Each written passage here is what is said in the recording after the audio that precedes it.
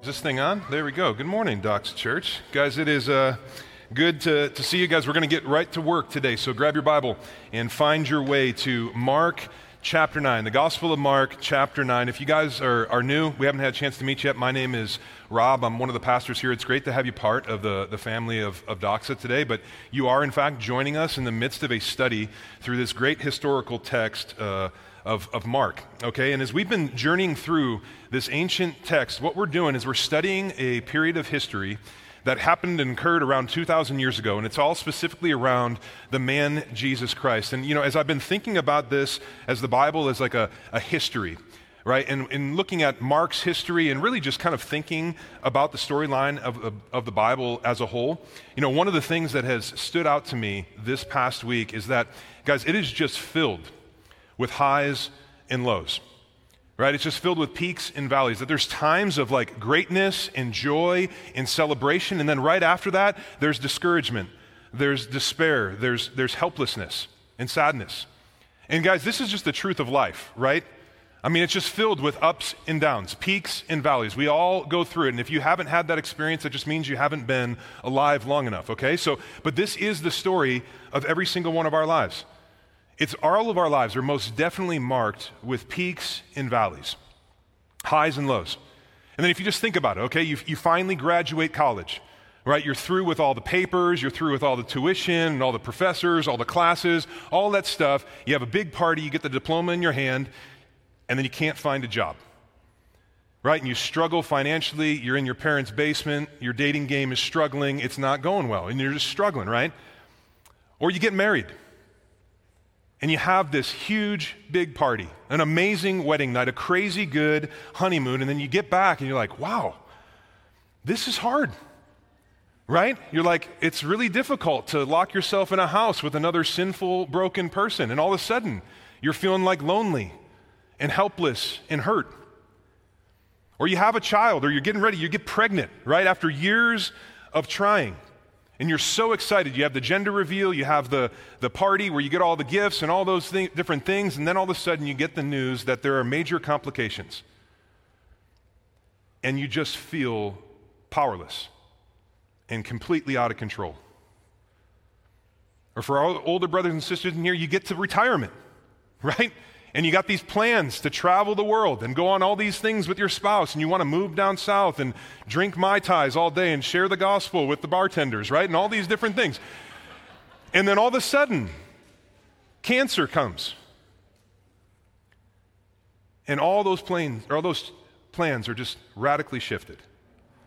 Guys, life is a journey of peaks and valleys. And when we're at the peak, we're energized, right? We feel alive. We're filled with hope, we're filled with like expectation, and it's just great. But what happens when we hit that valley? When kind of real life just like smacks you in the face, when you experience hardships. Have you been there? I mean, probably there's, in a room this size, there's some of you that you're in it right now. But how does your perspective and your joy and your hope and your expectations change when you find yourself in that valley?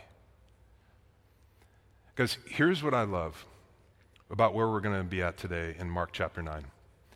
We're going to see a major peak moment, this mountaintop moment for the disciples of Jesus, one of the most significant in the history of the world. But what we're going to see is that peak is then immediately followed by a valley with experiences in life when it's just down in the valley. And so what we're going to do is we're going to look at both of these situations. We're going to look at this peak moment, we're going to look at the valley moment, and we're going to learn a lot about Jesus and who he is and what he does in our lives and how we can live with this like peak type comfort and power when we're living the everyday life in the valley. Okay? So we're going to start in Mark chapter 9, verse 2. And here is what we see. After 6 days, Jesus took with him Peter and James and John and led them up a high mountain by themselves. And he was transfigured before them. And his clothes became radiant, intensely white, as no one on earth could bleach them. And there appeared to them Elijah with Moses, and they were talking with Jesus. And Peter said to Jesus, "Rabbi, it is good that we're here. Let us make 3 tents, one for you and one for Moses and one for Elijah." for he did not know what to say, for they were terrified. And a cloud overshadowed them, and a voice came out of the cloud, "This is my beloved Son. Listen to him." And suddenly, looking around, they no longer saw anyone with them, but Jesus only. So this is God's word to us. We really believe that all Scripture is breathed out by God. It's profitable for us. There's a lot in here that we can learn about the greatness and the glory of Jesus. But here is where we're at, okay? Peter, if you remember back to last week, the leader of the disciples, he just made the massive statement that Jesus is the Christ, that the Son of God, right? That Jesus asked him, hey, who does everybody say that I am? And Jesus and Peter and the disciples are like, here's what everybody's saying. And then Peter says, you are the Christ. And Jesus, in response to this, he says, and we see this in Matthew chapter 16, Peter, you're blessed. And Jesus goes on to say that this statement, this confession is what he is going to build the church upon. And right after that, Jesus starts talking about not just his identity, but what he's going to do as the Messiah, the Christ, come. And he says that he's going to suffer, he's going to be rejected, he's going to die, and then he's going to rise again. And the disciples were confused by this. They're like kind of hearing it. They're like, I don't know if I understand what you're talking about. I don't know if I want this to happen. But Jesus then says, this must all happen. And this is where we find Jesus now. Right after this, he's taking some of his disciples, Peter, James, and John. These are his closest friends. These are the leaders of the disciples. He's going up a high mountain. And when we look at the geography of this area, we discover that this is, in fact, Mount Hermon. All right? And Mount Hermon is a little over 9,000 feet tall, and it stands as like the highest place in this region. Okay? So really, in this moment, what we have is we have Jesus with his disciples, and they are on top of the world. They're on the top of the world with Jesus at this point. And as they go up to this high place, guys, if you think about it, and even if you look at Luke's account of this in Luke 9, I think it's possible that Jesus is just going up there to escape the crowds. Right? We've been watching this unfold throughout the first 8 chapters of Mark, that the crowds and the multitudes, they're just coming around Jesus. They're pressing in on him continually. And if you're familiar with your Bible, throughout the Gospels, it tells us clearly, many different times, that Jesus would oftentimes just withdraw to lonely places and he would just pray. That if you look at the rhythms and the lifestyle of Jesus, that he would oftentimes pour himself out in ministry and then he would pull himself out of ministry to be refreshed and to go to the Father and to pray and to be encouraged. And I just need you to see this, okay, Doxa? Guys, Jesus made it a habit to withdraw to lonely places to pray. And as he would do this, he would be encouraged by the Father, empowered by the Father, refreshed by the Father. And in Luke chapter 9, which is the parallel account to this, it actually said that as they went up there, Jesus was there praying. The disciples are falling asleep, they're hot, they're tired, 9,000 feet, long trip, right? But Jesus is sitting there and he's praying. And guys, here's what I'll tell you. You need that. You absolutely need that. And I know this runs contrary to just our culture in our society, and even like some of you guys here that you're like, I don't need to stop. I'll rest when I die. You need this. I need this. Jesus needed this. Because we need to have this rhythm in our lives so that we can meet with God and be filled with the Spirit of God and be filled with the love of God, so that when we are going out living for and with God, that we can actually give away the love of God to the people around us whom he loves. This has to be a regular rhythm of our lives. And this is exactly what Jesus is modeling for us here.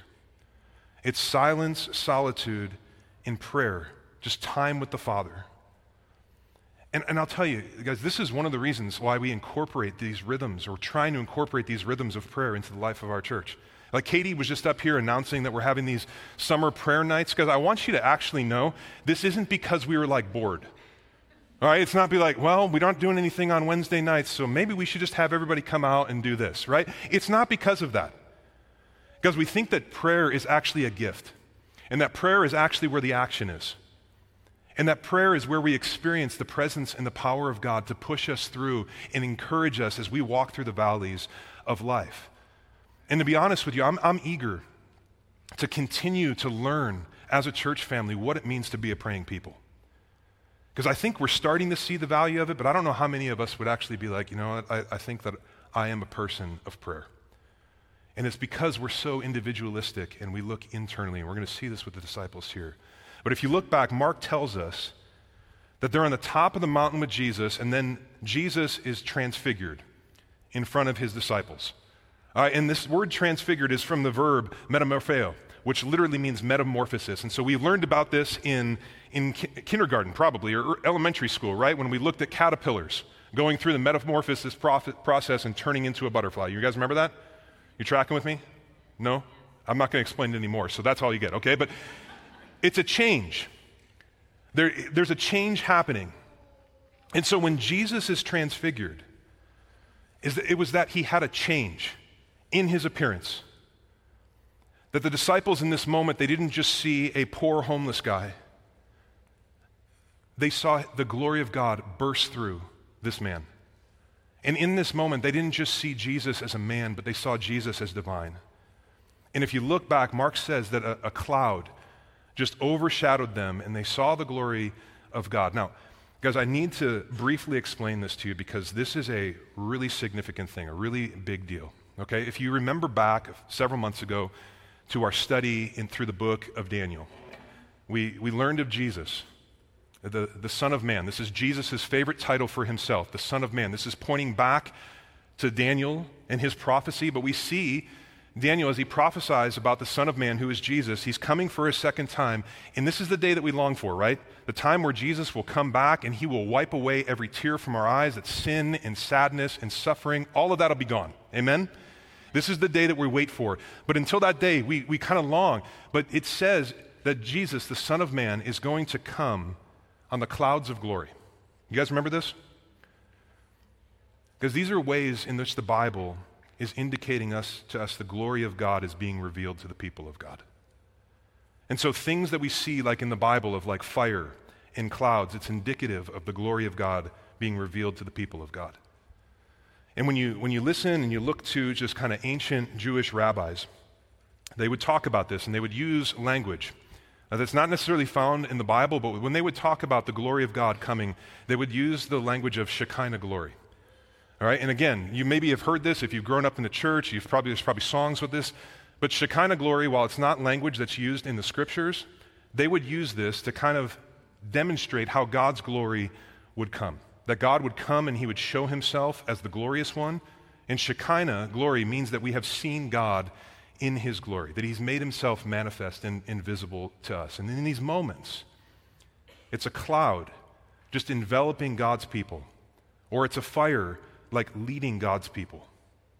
And the glory of God is first spoken of in this way as we look at the book of Exodus. But here, guys, in Mark chapter 9, it's been 600 years since the glory of the Lord has been revealed to the people of the Lord. 600 years. But here, on this mountain, with this poor, homeless dude, born of this teenage girl from the middle of nowhere, the glory of the Lord bursts through, the man Jesus Christ. It's the glory of the Lord that we're seeing in Jesus. And I need you to understand, guys, that this is how Jesus existed in eternity past. See, when you think about Jesus, all right, you just need to be careful not to solely think of him as his incarnate self walking humbly to the cross. Okay? So we can see that. But when we only see Jesus in that way, as a man, we actually miss out on who he truly is. Because Jesus is not just a man, but he's fully man and he's fully God. And I know this can be complicated, so I just want to try and explain this just really quickly because it's so important, but hear me on this, okay? Jesus is the eternal God. I need you to hear that. Chances are there's some of you, you've grown up and you're here, this is new to you, you're newer to church, you're newer to the Bible, you've heard of Jesus being a good guy or whatever. Jesus is in fact the eternal God. And he said it openly and publicly and emphatically throughout his life, and this is in fact why he was killed. But Jesus, he lives without beginning or end as the Creator God in perfect communion with God the Father and God the Holy Spirit. That we have one God who exists in three persons. This is the doctrine of the Trinity. This is the God of the Bible. This is the God of glory, the one true God. And the storyline of creation, the storyline of history and the Bible is that God, in his glory, in perfect communion and communication with the Father, Son, and the Spirit, that God creates. He creates the heavens and the earth. He creates everything that we see and we don't see, and then he creates humanity, the pinnacle of his creation. In his image, in his likeness, male and female, he created them. So we have all of us, every single person, regardless of what people believe and how people act, every single person in this world has dignity, value, worth, and purpose because they carry the image of God. God has created us. But we know the story. God created us not just to enjoy relationship, but hear this, to radiate his glory. That's humanity. That much like the moon radiates the glory of the sun and shines, like the moon doesn't produce light on its own, guys, as human beings, we don't produce any type of light and glory on our own, but we were created to radiate the glory of God. But we know the story. Sin comes in, it ruins everything. We continue to sin today. That every single one of us, if we were just honest, guys, we want glory for ourselves. We don't want glory for God. This is sin. That we all do things that we shouldn't, and we don't do the things that we should, and this is every single one of our stories. The Bible just calls this sin, and sin really just separates us from God. And if this separation is not fixed, if it's not mediated, if it's not closed, this separation will go on forever, for eternity, through the grave, into the next life, which is the terrible reality of hell. But hear this, and I love this. In the midst of this, God makes a promise. He makes a promise to the sinful, broken, rebellious, stiff-necked people that I so oftentimes am, and so are you. And he makes a promise to these people that he loves. It's ultimately a promise for you that he would one day come as Savior of the world. And he would love us, and he would forgive us, and he would redeem us. And guys, this is Jesus Christ. But hear me on this, okay? Before Jesus comes in humility to seek us and to serve us and to save us, he previously exists in glory as he rules.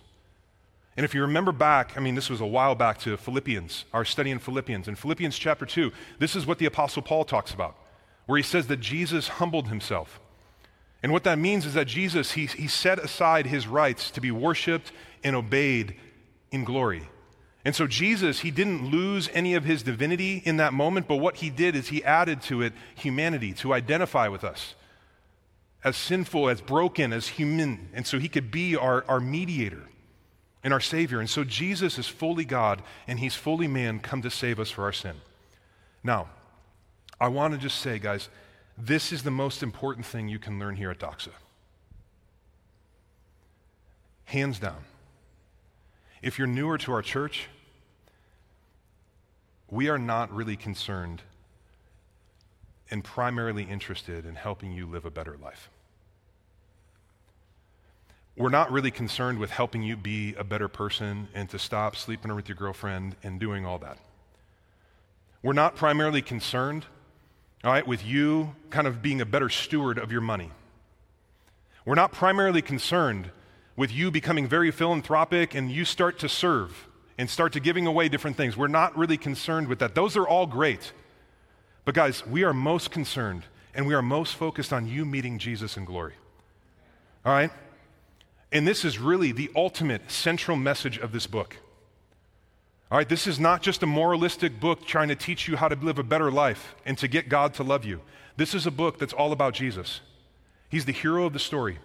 Every page, every chapter, every book points us to Jesus. And the whole point of this book is so that we can have our eyes open and to see Jesus in his glory. And so I would just say this, guys, if you do not know Jesus, I would encourage you, don't get wrapped up in church life and religion and start thinking about a bunch of rules. Pray that you would see Jesus. You need Jesus above every single thing in this world. Above anyone in this world, you need Jesus. Sin is very real. Jesus will come back.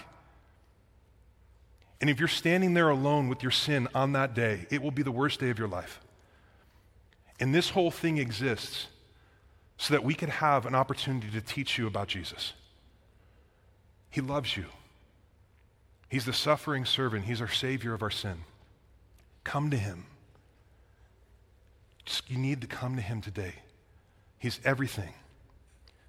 But as you think about Jesus, okay, I want you to think about him in eternity past in glory. And then he comes in humility. And in this moment in Mark 9, the glory of Jesus Christ is made manifest. Okay, it's made visible. And then if you look back to verse 4, all right, we see Jesus, and he's there in glory, but then Moses and Elijah show up out of nowhere, okay? And I don't understand like how the disciples knew this was Moses and Elijah. Maybe they had like a lanyard or a jersey with the name on it. I really don't know. But he just shows up, and they somehow know that this is Moses and Elijah. And at this point, okay, Moses and Elijah, they've been dead for a very long time. But as we look at these two people, there's something really significant to understand here. Okay? Moses and Elijah are really significant in the story of God. All right, Moses, for example, is the one whom God uses to give us the law. All right, the 10 Commandments. And so here on this mountain, the Mount of Transfiguration, Moses represents the law. Now Elijah, standing there with him and Jesus, represents the prophets of the Old Testament. All right, that Elijah was one of the greatest Old Testament prophets that God used to lead people and to point people of the world to the coming promised Savior and Messiah. And so with these two guys that are standing alongside Jesus, we have the law and the prophets coming together. And here's what you need to know. The law and the prophets are all about Jesus. They point us to Jesus. And so in this moment, we're seeing what Jesus says. Here, take a look at Matthew chapter 5, verse 17. Jesus says this. He says, "Don't think I've come to abolish the law and the prophets. Rather, I've come to fulfill them." And so the law and the prophets are about Jesus. The law shows us how sinful and broken and hopeless we are because we can't live it out perfectly. You know that? I know some of you try really hard to be a really great person. You're never going to be good enough. Every single one of us falls short of the holy requirement of God. But in the midst of our inability to live out this, Jesus comes in and he steps into the human story. He lives without sin.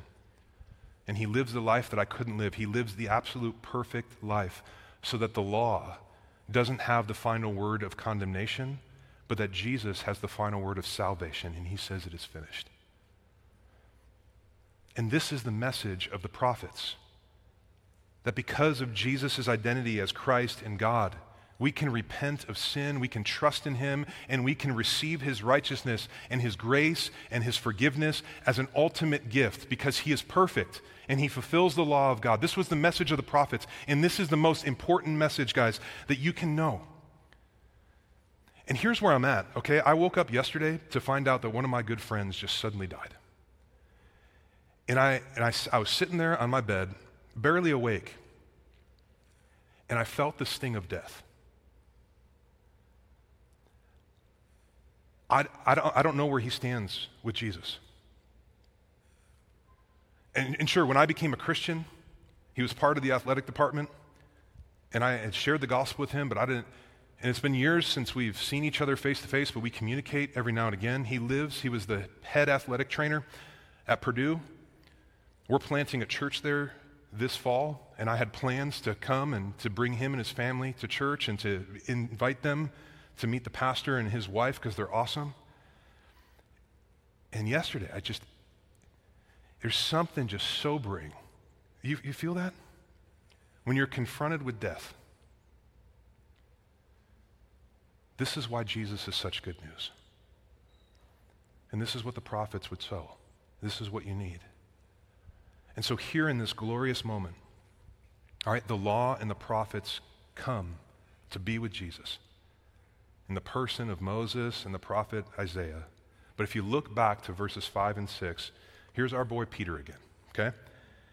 And Peter, he doesn't know what to say, and so he just says something stupid and crazy. So he just blurts out, "Hey, Jesus, it's great that I'm here. Let me build you a tent. In fact, I'll build 3 tents for you so we can just camp out here," right? Just totally random.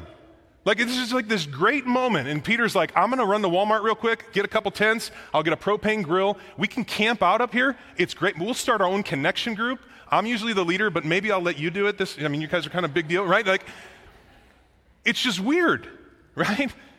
And there's a few different ways that we can see this moment, all right? That I think it's actually possible that in this moment, like Peter was just wanting to stay on top of that mountain with Jesus forever. I mean, just think about this. He's seeing the glory of God. There's no crazy people. There's no crowds. There's no demon-possessed people up there. It's just like him and Moses and Elijah and couple of the disciples. And he's probably just thinking like, man, how awesome would it be if I could just stay up here with Jesus forever? Maybe Peter's thinking that. I would venture to say that there may be a decent number of people in this room that have that same posture. That many Christians just want to exist in a place where it's just them and Jesus and the Bible and everybody who loves Jesus and the Bible and loves to sing Maverick City worship songs and all of this stuff. And if it could just be us in this little bubble on top of the mountain, man, that would be amazing. It would be. Except for the fact that this is a picture that's not even close to the words, the works, and the ways of Jesus. You understand that?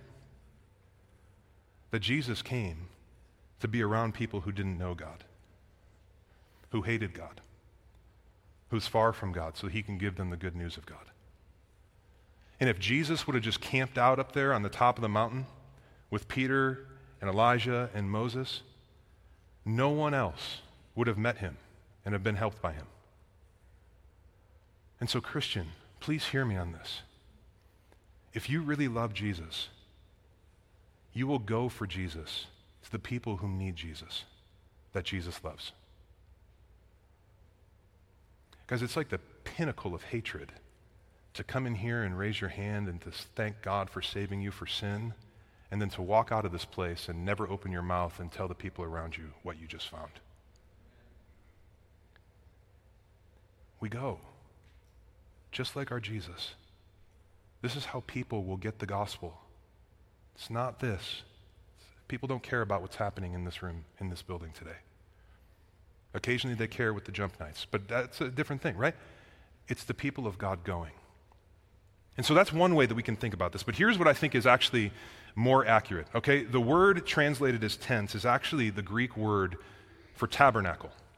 Okay, so if you remember and you know your Bible, if you think back to like Exodus 34 and 35, you remember this scene where Moses is on Mount Sinai and the glory of the Lord passes through him. Moses, his face is shining. Do you remember what happens? He comes down off the mountain. The people of God, the Jews, they see Moses, and then immediately they set up a tent. They set up a tabernacle. Now again, you might hear that and be like, okay, yeah, that's just what people did. We have to ask why. All right, why did they set up this tabernacle when Moses came off after encountering the glory of God? Guys, here's what you need to know. All right, there's a man named Timothy Keller. He points out that most religions have recognized that there is a wide gap between deity and humanity.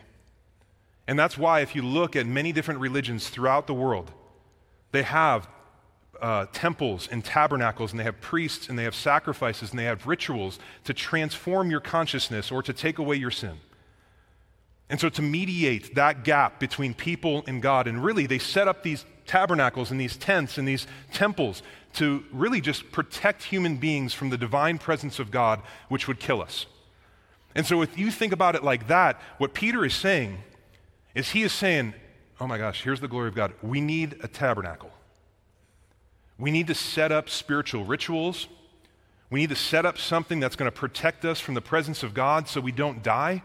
And he says, let me build some tents. But immediately, look at verse 7. As soon as he says this, a cloud overshadowed them, and a voice came out of the cloud, this is my beloved son, listen to him. And so they're in the immediate presence of God, and they do not die. Now we ask, how could that be? How could it be? Now look at verse 8. And suddenly, Looking around, they no longer saw anyone with them. And I want you to circle this, underline this, highlight this in your Bible, but Jesus only. Doc said, this is Mark's way of saying, Moses is gone. Elijah is gone. And Jesus is the only bridge over the gap between God and humanity.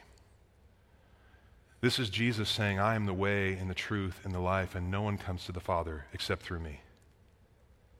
That Jesus is able to give what Moses and Elijah could not. Jesus can give what no one else can give. That through Jesus, we don't have to fear sin and death because he is God, our Savior, and his grace is great. And Jesus is the tent or the tabernacle to end all tabernacles because he is the sacrifice that ends all sacrifices. And when these people hear the voice of God say in verse 7, listen to him. Circle that in your Bible. Listen to him.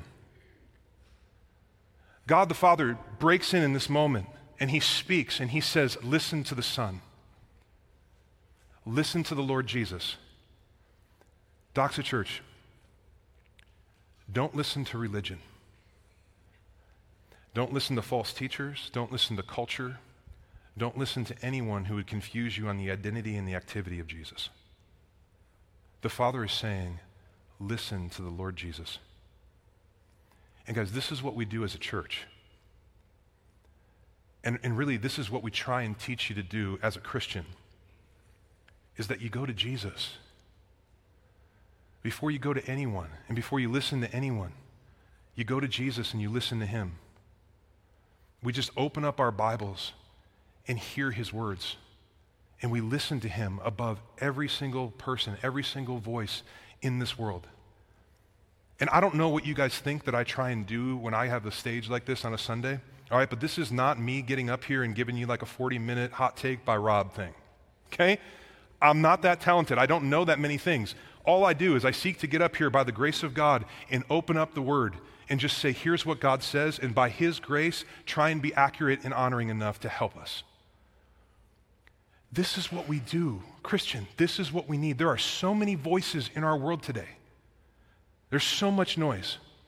Hear the Father say, listen to him. And in this moment, guys, the cloud lifts, if you look back, and it's just the 3 disciples and Jesus in glory. And the disciples are just in awe and wonder. And I want you to see this as James and Peter and John, they just experienced worship. They experienced worship on this mountain. They're on the top of the world with Jesus. This was a peak moment that these men, as they walked forward, they will write about and they will teach about as they look back on this moment with Jesus. And I want you to hear this, guys, as they experienced the glory of Jesus and worshiped. All right, this would serve to empower them for what was ahead. Because do you know that when we worship, whether it's through prayer, whether it's through song, whether it's through reading, whether it's through confessing sin, whatever, when we worship, it's not just that God is honored and glorified, but it's that we are empowered and helped by his presence. Do you understand that? And so worship is attributing value and worth to Jesus, but we actually get some benefit in this because we meet the presence of God and he empowers us for what's ahead of us. And this is what happened with these disciples. Look at verse 9. As they start moving into the valley. And as they were coming down the mountain, he charged them to tell no one what they had seen until the Son of Man had risen from the dead. So they kept the matters to themselves, questioning what was rising from the dead meant, and they asked him, why do the scribes say the first Elijah must come? And then they said, Elijah does come first to restore all things. And how is it written of the Son of Man that he should suffer many things and be treated with contempt? But I tell you that Elijah has come, and they did to him whatever they pleased, as it is written of them. And so as they're coming down the mountain, Jesus tells his disciples, don't tell anybody about what you see until I raise from the dead. And the disciples, they obey him, but they start to question, like, what did Jesus actually mean? And the truth is that they see, but they don't really see, and they're not going to fully see and understand this until they see Jesus alive after his crucifixion. But as the disciples are questioning the role of Elijah and all that Jesus has been teaching, they did this because they knew the Old Testament book of Malachi. Check this out. It's going to come up here in Malachi chapter 4, verse 5 is a prophecy saying, "Behold, I will send you Elijah the prophet before the coming of the great and dreadful day of the Lord." And so for centuries, like Jewish communities, they waited for Elijah, knowing that his reappearance would kind of lead into the Messiah coming. And the scribes at the time, who were the religious leaders, they taught that Elijah would come first and then the Messiah would come. And if you look back to verse 11, the disciples basically say, "Hey, we're confused. Help us out with this." But if we look at the parallel passage in Matthew 17, in Matthew 17:13, it says this. Matthew adds, "The disciples understood that he spoke to them about John the Baptist." Okay, so John the Baptist was not the reincarnation of Elijah, but if we look to places like Luke chapter 1, verse 17, we know that John the Baptist came in the spirit and the power of Elijah. And so he came preparing the way for Jesus, and Jesus says he's already come. John the Baptist has prepared the way, and they killed him. And this is what has to happen to me. Now look at verse 14. "And when they came to the disciples, they saw a great crowd around them, and scribes arguing with them. And immediately all the crowd, when they saw him, were greatly amazed and ran up to him," this is Jesus, "and greeted him. And he asked them, 'What are you arguing about with them?' And someone from the crowd answered him, 'Teacher, I brought my son to you, for he has a spirit that makes him mute, and whenever it seizes him, it throws him down, and he foams and grinds his teeth and becomes rigid. So I asked your disciples to cast it out,'" and then look at this, "and they were not able."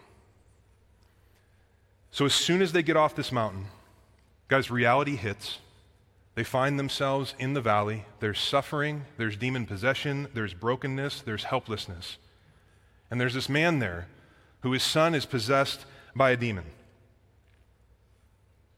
And while Jesus was on the mountain, the disciples, they couldn't do anything about it. They couldn't cast out this demon. And this crowd was arguing, because likely the religious leaders were there and they were mocking Jesus. They were mocking his disciples and saying, like, "There's no real power here. Jesus is nobody. You guys are nobody." And they're arguing. And I'm not going to get into demonology today, okay? But I need you to understand, not everything in our world with suffering and pain is because there's a demon, okay? My back hurts. It's not necessarily from a demon. I just live in a fallen world where sin is real and there's brokenness, okay? But we also need to understand, we can't just throw it out. You need to understand that there are two realms, but for God there's only one reality. There's the physical realm, which has human beings, and there's the spiritual realm, which has spirit beings, angels and demons. And the Apostle Paul speaks about this in Ephesians chapter 6, where he kind of pulls back the curtain, and he says, hey, you just need to be aware that the demonic presence is real, and you're constantly encountering it and fighting it. And even Jesus, if you remember back to Mark chapter 1, verse 12, when he's being tempted in the desert, right? He's feeling this oppression. But this boy has this demon. They can't do anything about it. And then verse 19, "And he answered them, 'O faithless generation, how long am I to be with you? How long am I to bear with you? Bring him to me.'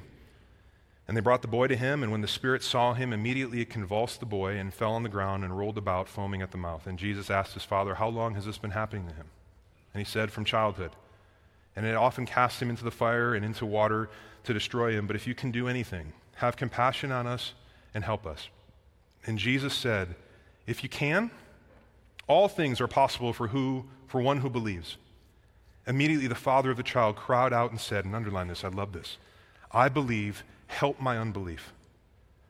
And when Jesus saw that a crowd came running together, he rebuked the unclean spirit, saying to it, 'You mute and deaf spirit, I command you, come out of him and never enter him again.'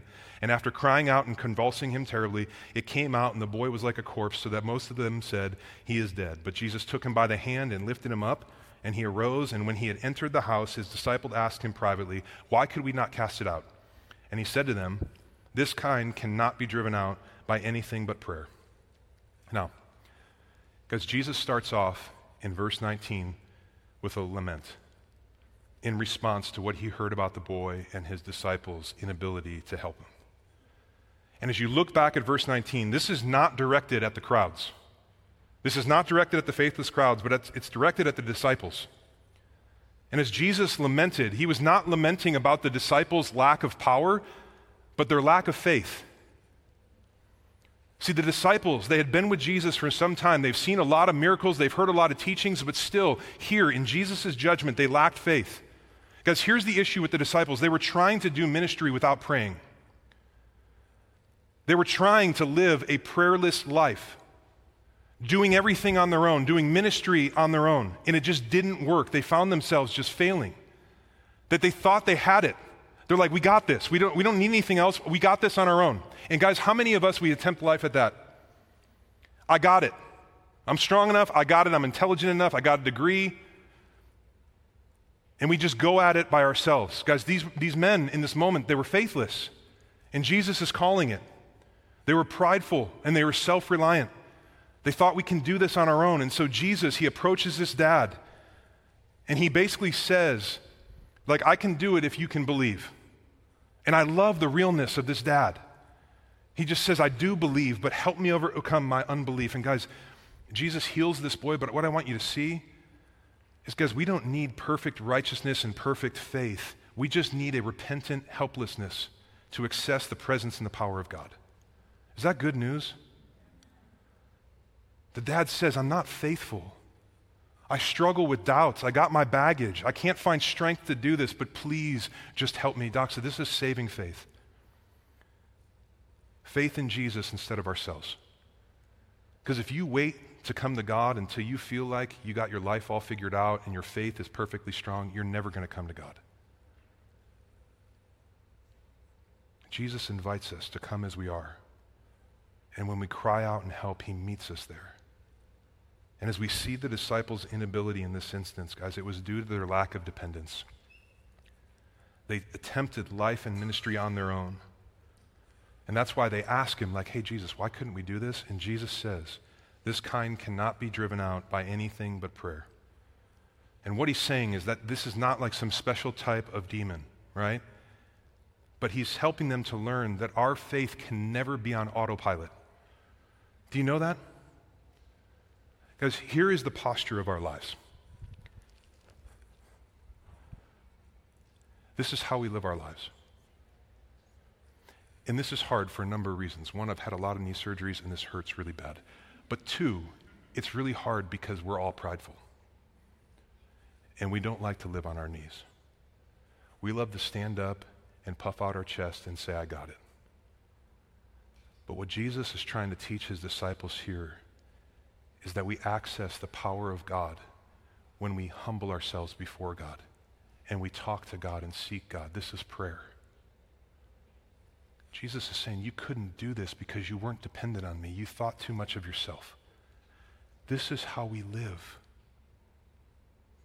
Guys, we don't walk around like peacocks. We walk around like sheep. Christian, you shouldn't prance into any room. You should limp into every room. This is the posture of a Christian. Humble before Jesus, on our knees. And I wonder if this is why so many of us, we don't experience the presence and the power of God that frequently, because we don't like being down here. We just like to live our lives up here. Guys, the glory and power on the mountain is experienced through prayer in the valley. Guys, imagine how different your life might be if you consistently met God in prayer and lived in the presence and the power of God through prayer. Here's the big idea.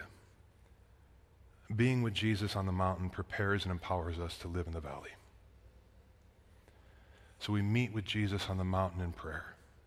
We experience his glory, his goodness, his power, and he empowers us to walk through the valleys faithfully, trusting him. So I have one application after all that. Pray. Pray. It's not just something that God's going to look at you and be like, oh, good job, Johnny. Thanks for praying. I really needed that. Here's a sticker. You have the gift of prayer to help you. And Jesus is trying to help us to see this. And so, guys, we're going to pray. I'm just going to tell you to pray. We're going to pray together. If you're new, this might be awkward, but this whole thing is probably awkward for you. Okay, so we're all good.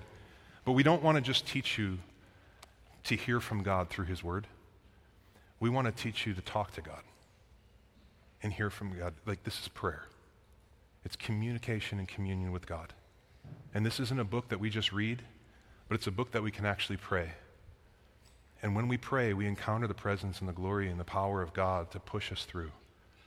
So we can have that peak type power in the everyday stuff of our lives. And so whatever you got to do to get comfortable, we're going to pray for the next few minutes. There's going to be a passage up here, Isaiah 41. We're just going to pray through this. And if you're like, I don't know how to do that, start by reading, and then I'll walk you through it, okay?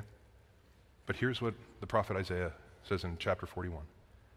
God says, "Fear not, for I am with you. Be not dismayed, for I am your God. I will strengthen you, I will help you, I will uphold you with my righteous right hand." So in this moment, just talk to the Father. Jesus says, the Father says, "Fear not." So as you pray and are talking to him, what is it right now that you're fearing? Just tell it to God.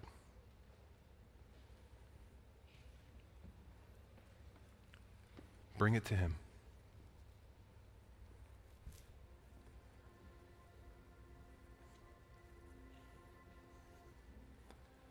Is it an issue with your finances?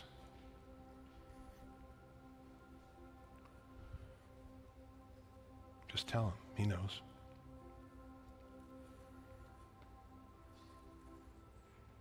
Is there some sickness or some disease or something around the corner that is just making you frightened?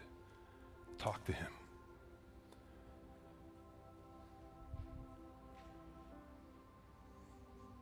Is it a relationship? Talk to the Father. Tell him.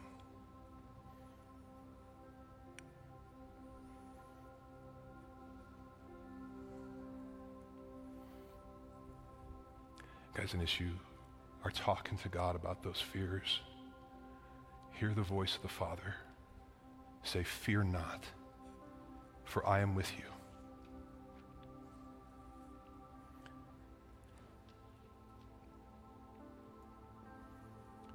God is with you. Our big brother Jesus, just picture him standing by you with his arm around your shoulder and being like, "I hear you. I'm with you. I've overcome the world and I'm with you." And just thank him for being with you.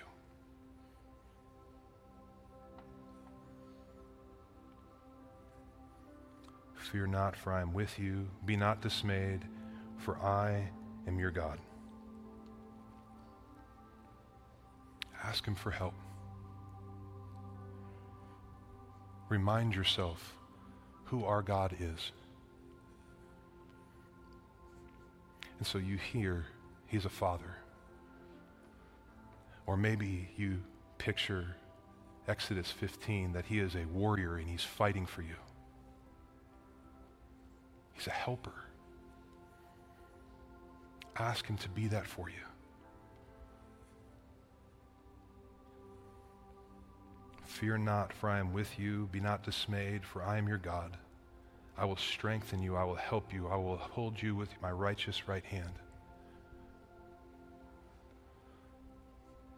If you're anything like this dad in Mark chapter 9, maybe you're struggling to believe that, and your situation seems way bigger than God.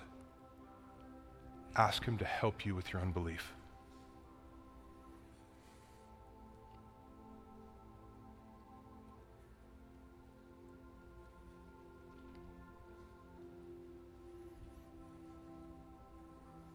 And he says he will strengthen you. He will help you. He will uphold you. Ask him to do that for you in your life right now. Just say, be who you are. Be who you say you are. Let me trust you.